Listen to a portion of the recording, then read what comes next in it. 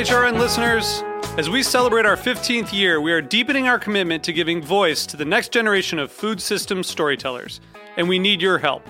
Our internship and fellowship programs help activate new possibilities for underrepresented and underestimated young people through experiential journalism, audio engineering, and production training. Through these unique programs, HRN helps food equity stewards build essential workforce readiness skills that expand their potential and foster economic mobility. Please consider supporting these critical programs. And with a minimum donation, you can be entered to win a dinner for two at an amazing restaurant in one of 8 cities and tickets to a concert at a great venue in one of those cities.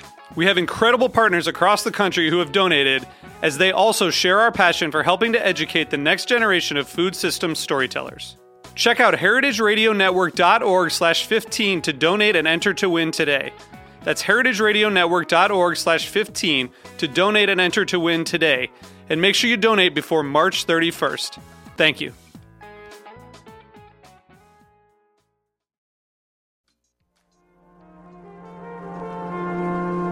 Broadcasting live from Roberta's in Bushwick, Brooklyn, you're listening to heritageradionetwork.com.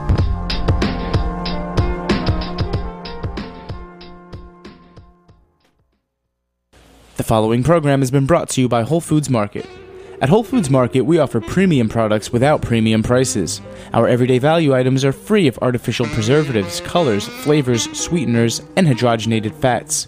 Priced competitively to average supermarket prices, the 365 Everyday Value brand offers food that meets our strict quality standards. Compare our peanut butter, canned beans, and cereals to the other guys. You'll see what we're talking about. Visit one of our 6 Manhattan stores in Tribeca, Bowery, Union Square, Chelsea, Columbus Circle, or the Upper West Side. Open 7 days a week, 8 a.m. to 11 p.m. For more information, visit www.wholefoodsmarket.com.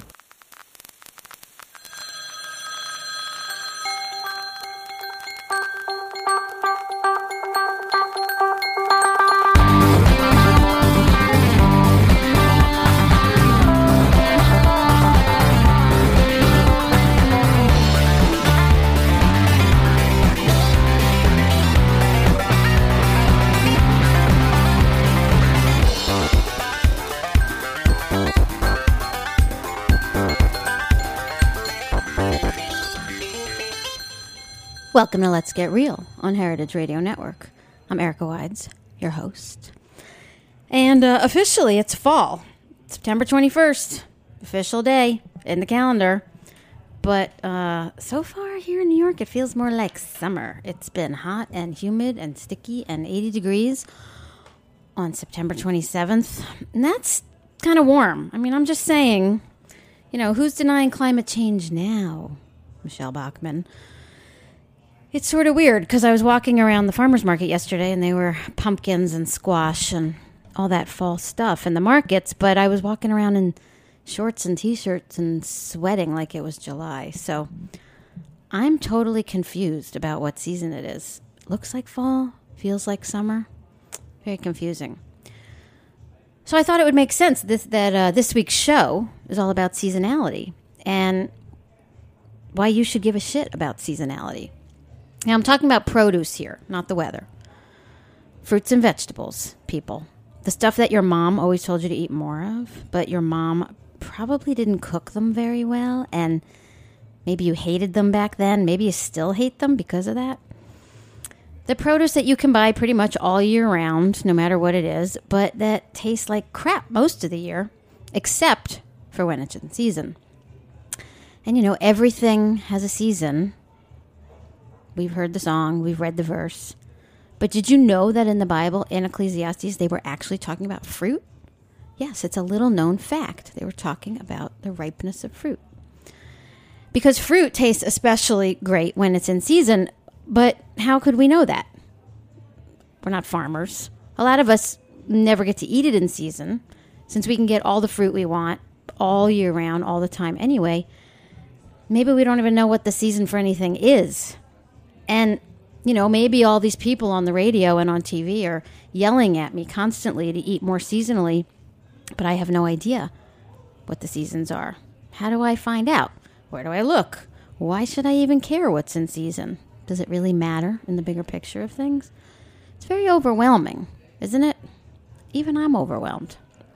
Now, I think especially if you don't cook much or at all, maybe you really don't get a chance. You don't really get a chance to learn what's in season. I think having to actually go to a market or a store and pick out your food gives you a greater chance of stumbling into seasonality than if you eat that same mass-produced foodiness all the time. Now, I've been talking a lot on this show lately about foodiness, but if you're not sure what I mean, what is foodiness?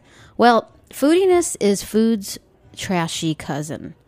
The cousin who teaches you to smoke and wear makeup when you're 9. That's who foodiness is. Foodiness is food that's been hijacked and shrink wrapped in shiny plastic. Not exactly what we used to call junk food.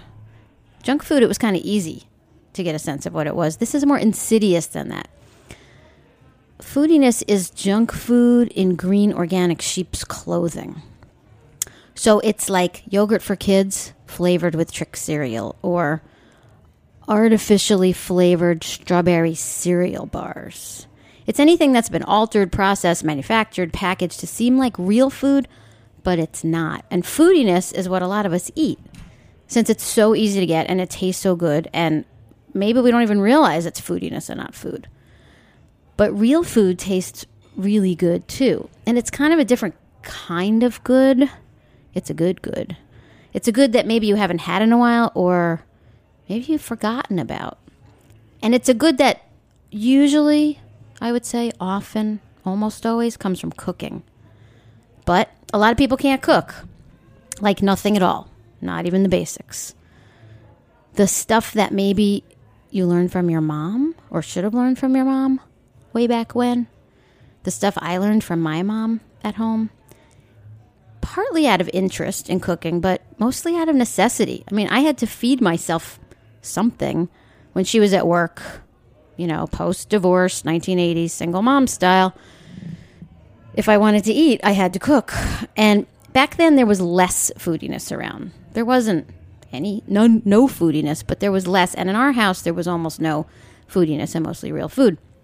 So we'd go to the supermarket once a week. We shopped for food. We brought it home. We cooked it. And once in a while, we would buy a few lean cuisines or something, some proto-foodiness item like that, but not too often. My mom's from Europe. We shopped. We cooked. I learned. We ate. One of us cooked. So I just always assumed that everybody learned that little bit of basic cooking from their moms, like it was just part of growing up. But I was wrong. I had no idea. It turns out that actually not too many of us can cook. So lack of cooking skills, plus living our life on planet foodiness, which we do, where you never even need a fork, adds up to some big problems for us humans. Some really big problems in the form of us getting really big. Obesity, diabetes, heart disease, you know all about it. Everyone's talking about it. The deeper we sink into our foodiness torpor, our foodiness-induced stupor, the closer we get to that WALL-E type existence. You remember that movie WALL-E? Came out a few years ago. The people in WALL-E were so fat and immobile that they all rode around on little automated lazy boy recliner chairs on a moving track, so they never had to get up or walk or do anything for themselves. And on those little chairs, they had screens, flat screens, plugged in right in front of their faces, so they never had to confront any people. And they drank all their food. They drank these slushies, and there was an ad that advertised hot dogs in liquid form. So you didn't even have to do the work to chew. You could just drink it and swallow it. And that's kind of where foodiness is taking us. Fat, sick, unhealthy, immobile. A big human sinkhole of sickness. A typical American eats a diet that is primarily made up of processed corn and wheat flours, sugar, corn syrup, industrially processed meat, and salt. And that's just for breakfast. It looks like foodiness is making us kind of dumb, too. And too tired and sick to get up and go to a store and push a heavy cart full of actual food around the store. Bags of chips weigh less than bags of carrots. And who wants to work so hard to eat? Anyway. So if people aren't cooking, they're not food shopping either. They may go to the supermarket and get a cart full of foodiness, all colorful and shiny and microwavable. But there's no food in that cart. there's a big difference between food and foodiness. The average supermarket now contains approximately 40,000 items. 40,000 items. Now, how many of them are actually food? My guess is maybe 500, and I'm being generous. That's a lot of foodiness to cram into a little shopping cart, although our shopping carts are getting bigger too, if you've noticed that. So where's the food? The act of picking out our food and smelling it and touching it and knowing where it comes from and when in the year it's at its best and when to avoid it. It used to be a no-brainer because we had no choice. There was no foodiness. There was only food. And what I'm talking about here is seasonality. But seasonality is totally lost on most of us. It used to be we had no choice. There was food. You got that food in season. When it went out of season, you didn't get that food. But now how can you know when we can get everything all year round? And that's not a good situation to be in, being able to get it all year round. That kind of sucks because it means we've lost our natural connection to the seasons and the excitement and anticipation that comes with waiting for the first amazing strawberry of the spring. Foodiness gives us the illusion of year-round seasonality. So having that blob of gloopy strawberry goo in the bottom of your pre-sweetened yogurt every morning of the year, that's giving us faux seasonality. That's saying to us, oh, we can eat strawberries every day of the year because here they are in our little yogurt. We can get strawberry yogurt all year. Thus, strawberries are available all year. They must be in season now. Well, yeah, but when were those strawberries in your yogurt picked? And what was done to them before they drowned in your yogurt? And what would they have tasted like on their own without the yogurt and the sugar and the starches and the thickeners and the artificial sweeteners and the colors that went in there? Seasons change. Fruit in season changes. It's all part of the great circle of life. Find a fruit in season that works for you. Chop it up, chuck it into some plain yogurt, add a little honey, give it a shot. Maybe it'll taste a little bit better. Here's a really quick primer on that. Berries come out in the spring. Peaches come out in the summer. Apples are around in the fall. Bananas, all year round. Bananas are a giveaway. They're like a gimme. Bananas are a freebie all year round. They're never in season here. They don't grow here. And I'm actually okay with them. I think bananas are an okay exception to the rule. You have to be flexible and realistic about this stuff or you'll just drive yourself insane. So I let you eat bananas all year round.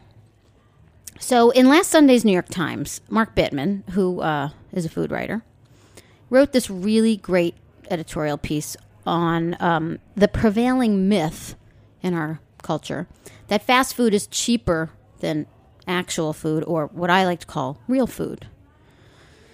People have this idea that the reason poorer people eat more fast food is because it's cheaper than real food. Now, fast food isn't food. It's foodiness.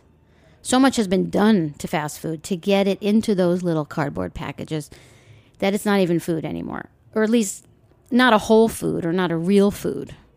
It's what I would call foodiness. So the idea that it's cheaper would obviously explain why lower income people eat so much of it. But that's actually not true. Real food wins out every time. You cannot win with foodiness. You think you can, you cannot win.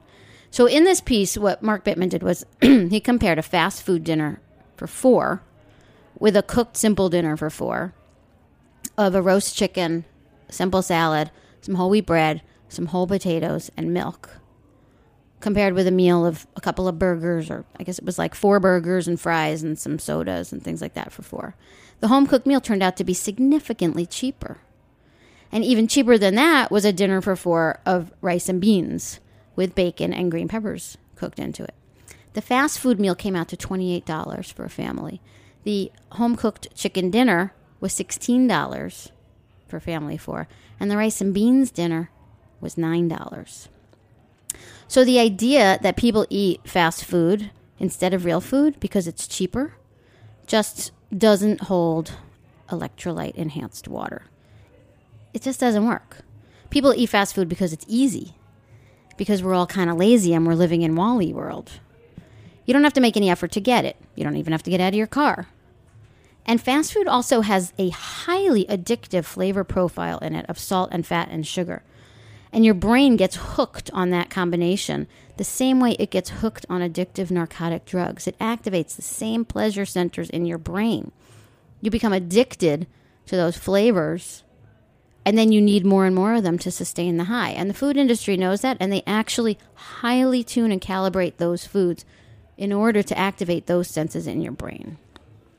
So it's a drug, basically. You need more and more of the drug to get your high from that. So that's part of the reason why people eat it. It's easy. It tastes good to them. It's highly addictive. And I think also really part of why people don't eat it, and this was Mark Bittman was saying, is that most likely people just can't cook. They never learned how. They didn't have the mom. They didn't take home ec in school, which is a tragedy because I took home ec and I loved it. Even though I think all we ever cooked was actually chocolate chip cookies. It was still really fun. Or people say they're too busy to cook. They're working. They work too many hours. They have kids. They can't cook. But Americans of all income levels, all across the income spectrum, report watching an hour and a half of TV a day. So you could take that hour and a half of TV and cook dinner during that time. Or you could do what I do, which is while you're watching Jeopardy, you start cooking some rice, you heat up a can of beans, you eat dinner.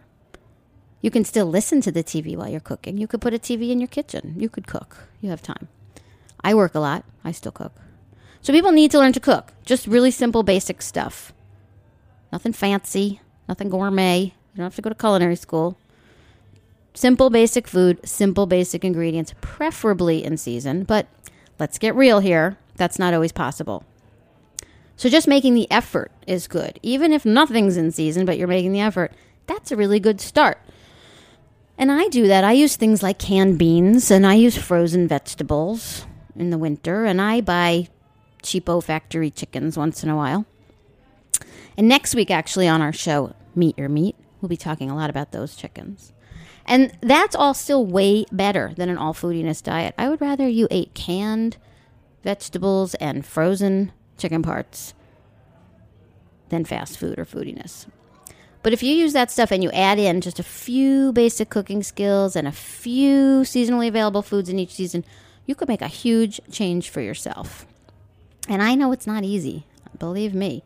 And I think it's probably safe to say that there are a lot of us who have never tasted a food right in its season.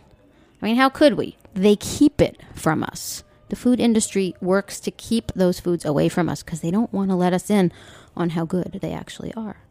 We live in a shiny plastic 24-hour foodiness world of convenience stores and drive-thrus that only offer us the smells of floor cleaner and French fry grease. So how are we to know what a ripe peach in July would smell like? Or that asparagus is really only in season for a few weeks in the spring? Or what a late June sun-ripened, still warm strawberry could even taste like? How would we know? Well, they certainly don't taste like the bright, odorless, seasonless produce in the plastic-wrapped boxes that we're greeted with, year-round at our mega markets. They look so beautiful, so appealing, those strawberries in the boxes with the plastic wrap. They're so big and red, glossy.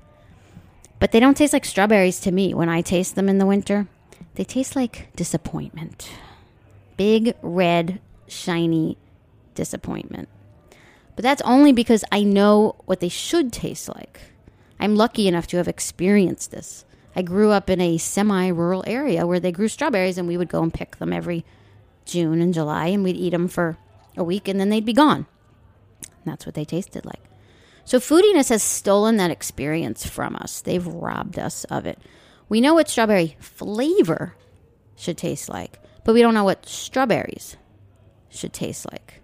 Foodiness has hijacked the seasons to this year-round land of shiny, subpar produce. And I'm here to take that plane back and turn it around and head back to the great land of seasonal, tasty fruit. I'm going to land that plane. So last weekend, I was hanging out with two of my boy cousins. I mean, they're men, they're adults, but I call them the boy cousins as opposed to the girl cousins. And neither of whom can cook. Like, nothing. And neither of whom are in the lower income category. You know, they're not poor. They're not parents. They don't have any kids. They're not living in rural or urban food deserts where they don't have access to food. In fact, they're both highly educated, very successful media people. One of them is a documentary film producer, and one is a national level news anchor. I'm not giving any names here. Don't get excited. And they both live very comfortably. They can afford the highest quality food, and they live in pretty food accessible places. One lives bi-coastally in Brooklyn and LA, and one lives in Washington, D.C. They both had really nice middle-class upbringings in good suburbs. But did I mention that neither of them can cook? Like nothing, not at all, no cooking. So my first cousin, the Brooklyn, LA cousin, aware of this detriment of his non-cooking life and recently engaged, proposed that we get the other cousin from D.C. up to New York for the weekend, during which we could hang out and catch up because we hadn't hung out in a long time, and I could teach them how to cook. Okay, all in one night. Now, I said to him, okay, normally I charge $100 an hour for private lessons, but you're family, so I'll cut you a deal. So on Saturday, we all headed off to the farmer's market at Grand Army Plaza in Brooklyn, and we shopped for dinner. So as we were on our way over there, I kept asking them what they wanted to learn. I kept saying, give me an idea of what you want to do. Tell me what you want to eat. What do you want to cook? They both kind of shrugged and said, like, I don't know, the basics. And one of them said, I don't know, maybe something green. So I decided it would be an excellent teachable moment for them in seasonality, and I took the matter into my own hands. They are so removed from real food, other than enjoying it when they're served it, that they didn't even really get a sense of like what we should buy, what we should cook. So I took it in my own hands, and I bought a bunch of different stuff, and very specifically late summer, early fall produce. Now, I didn't have much of a choice because we were at the farmer's market, and that's how they sell it. But I bought a couple of bunches of really pretty mixed heirloom carrots, little, different color, purple and orange and yellow carrots. And I got these 2 bunches of red Swiss chard that were so fresh. They were sparkling. I've never seen fresher Swiss chard. And I got a bunch of little mixed baby tomatoes, tiny little tomatoes, and a little plump squash, like a little winter kabocha squash. And for some protein, I bought some fluke from the guys who sell fish that they catch in Montauk. So it was really fresh fluke. If you don't know what fluke is, it's a fish like in the flounder family. It's sort of a bigger flounder. A flatfish. Fluke, the flatfish. So it was really real food stuff, like Lucky Urban Food Smugster kind of food. Brooklyn, Berkeley kind of food. Or was it? Maybe it was just food. The way food is supposed to be and the way food was before foodiness jacked it. Maybe we don't have to label it as real food. Maybe it's just food. So we took it all back to the apartment, back to the Brooklyn cousin's apartment. And I showed them just really simple ways to cook it all. I didn't want to complicate things. I didn't want them to be overwhelmed. I didn't want to turn them off. I wanted them to see how relatively easy it is to do this. So what did I do? One of my favorite techniques for cooking vegetables, which was roasting. All you do is take stuff and toss it with a little olive oil, a little salt, put it on a sheet pan, put it in the oven. It's the simplest thing. So we took the carrots and the tomatoes and the squash on separate pans, put them in the oven, roasted them until everything got caramelized and soft and creamy and sweet and delicious. We basically roasted the tomatoes until they fell apart, and those were the sauce for the fish. Now, the Swiss chard, all we had to do was give it a really good bath in the sink. And when you wash greens, you have to really wash them. So you got to fill that sink up with cold water, put in the greens, and really swish them around. Give them a really good bath. Then lift them out, drain the sink, wash it out, and do it again. It's a little bit of work, but it's totally worth it. Then the chard got drained in my cousin's dish draining rack because he didn't own a colander. So we improvised and we put it in the dish rack, which I thought was actually really clever of me. And then we just sauteed that in olive oil with 1 crushed clove of garlic. Really easy. And when you saute greens, you just put them in the pan and you cook them down until all the water's gone. That's all there is to it. And then there was that fluke fish that we bought. Well, we just took those, put a little salt, dusted them with just a little bit of flour, put them in a hot saute pan with some canola oil, cooked them till they were golden. Took about 2 minutes aside. Easy. Super easy. The roasted tomatoes went on top of the fish as the sauce. The chard, the carrots, the squash, weighed them on the side. I had a bunch of herbs left over from something else. I had some basil and some mint. Chopped that up, threw it on top. It made this amazing meal. It was easy. It was quick. It was all super seasonal. Even the fish was in season. And it was all super delicious. Really good. And my point here, I do have a point, is that everything that we bought that day at the market could also have been bought in the supermarket. These were all things that are available in the supermarket. Nothing was unusual. Nothing was exotic. Nothing was too out there. And it was all really freaking delicious. And that's what real food is about. That deliciousness, that freaking deliciousness, the taste. Real food tastes better. But you may not know that if you've only ever eaten foodiness, because you have that foodiness taste in your mouth. And once you get that foodiness taste out of your mouth and you wake your taste buds up from their drug-induced stupor, you realize that real food just tastes better. And isn't that really what we want from our food? We want it to taste good. And conveniently, seasonal foods tend to taste better too. I mean, really, we're motivated by taste. Forget about the environment and organics and sustainable and all of that stuff. We're looking for taste. We're looking for flavor. Because if it doesn't taste good, we're not going to eat it. But you have to kind of train yourself out of the foodiness taste bud torpor and into like the real food, like a live taste bud experience. And like I said, the foodiness industry, they don't want you to know that. They want you to eat their super processed, all year round available stuff. Because even a strawberry in winter is foodiness. It's still a strawberry, but it's a strawberry in winter, and it's foodiness because it isn't real. It's not grown for taste or fragrance. It's grown for its looks and its durability. It's not really food. What kind of food is grown for shipping and durability that can taste good? Now, I can totally hear people out there rolling their eyes. As an eye roller myself, I can hear people rolling their eyes and saying, yeah, whatever. It's really hard. It's impossible. And besides, I like eating berries in winter. So take your elitist foodie ways and go back to Brooklyn. Okay, now people, I know that. I hear you. I know it. Even I find myself saying that because here I am in like ground zero of like food smugster hipness here. And I'm not a fanatical evangelist. I'm a realist. I'm super practical and I know how to find balance in all of this. I care about the environment, but I'm not a food fascist.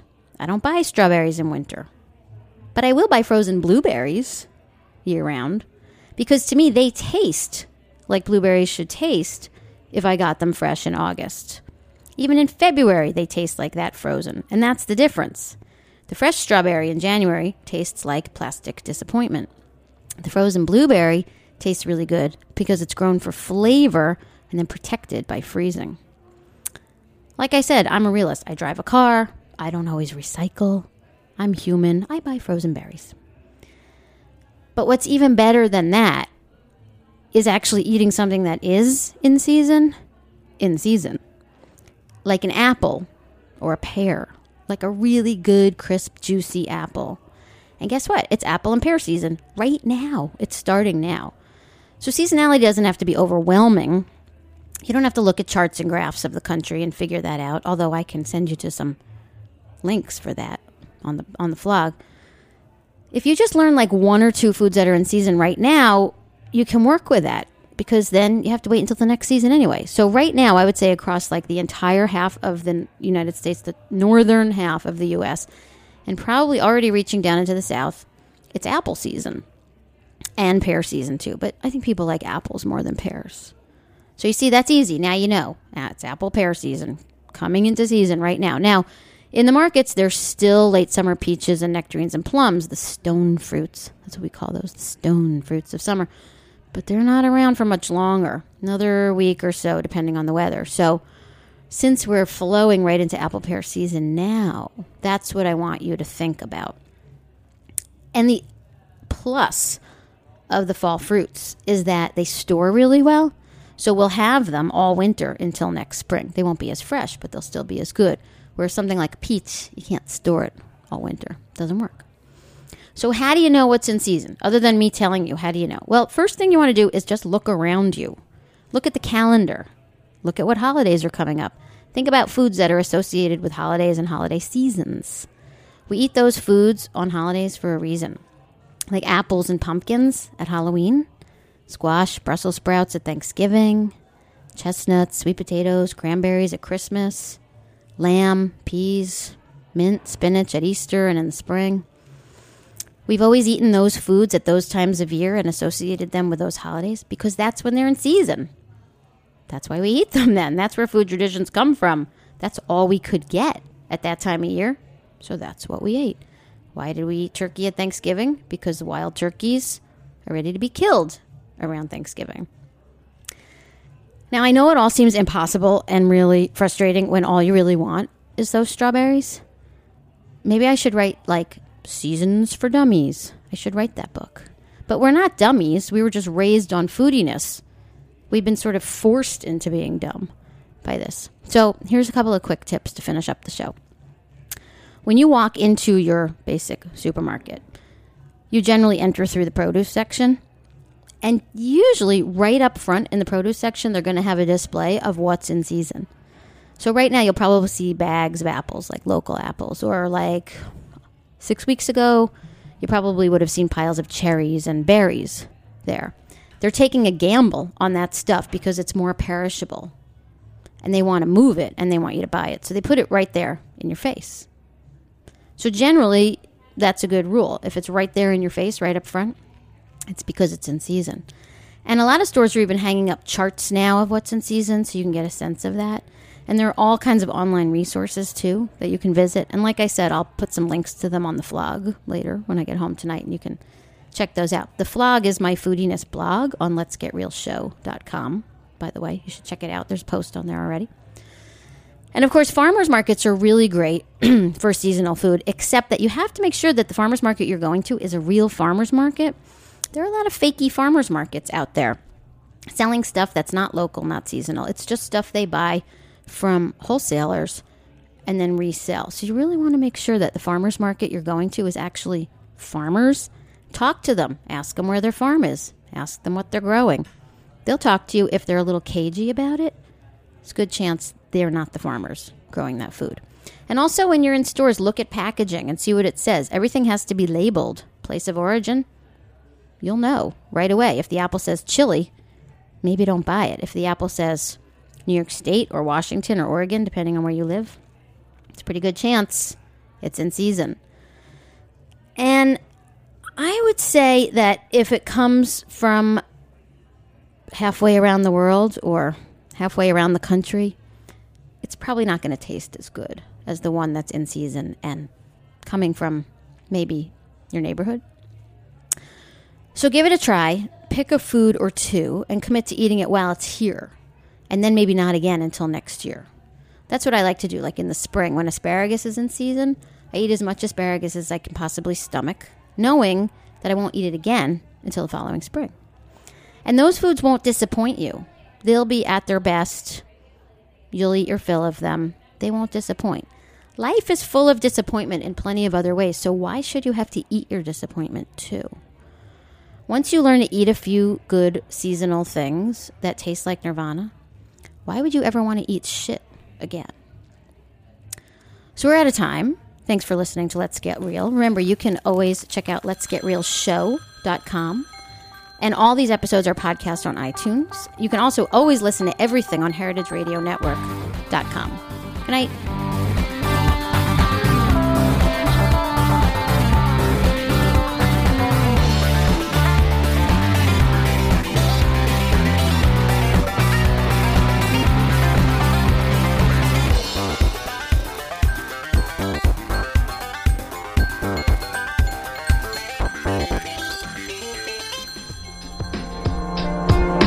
Thanks for listening to this program on the Heritage Radio Network.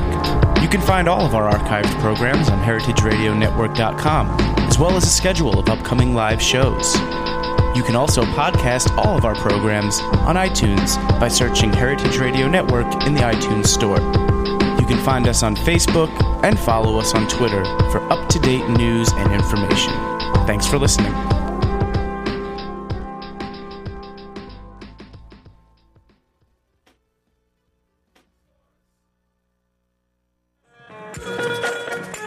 The Heritage Meat Shop has just opened in the Essex Street Market. Open from 9 to 7 Monday through Saturday and 10 to 6 on Sundays, the Heritage Meat Shop supports independent family farms and animal welfare-approved and certified humane raising standards.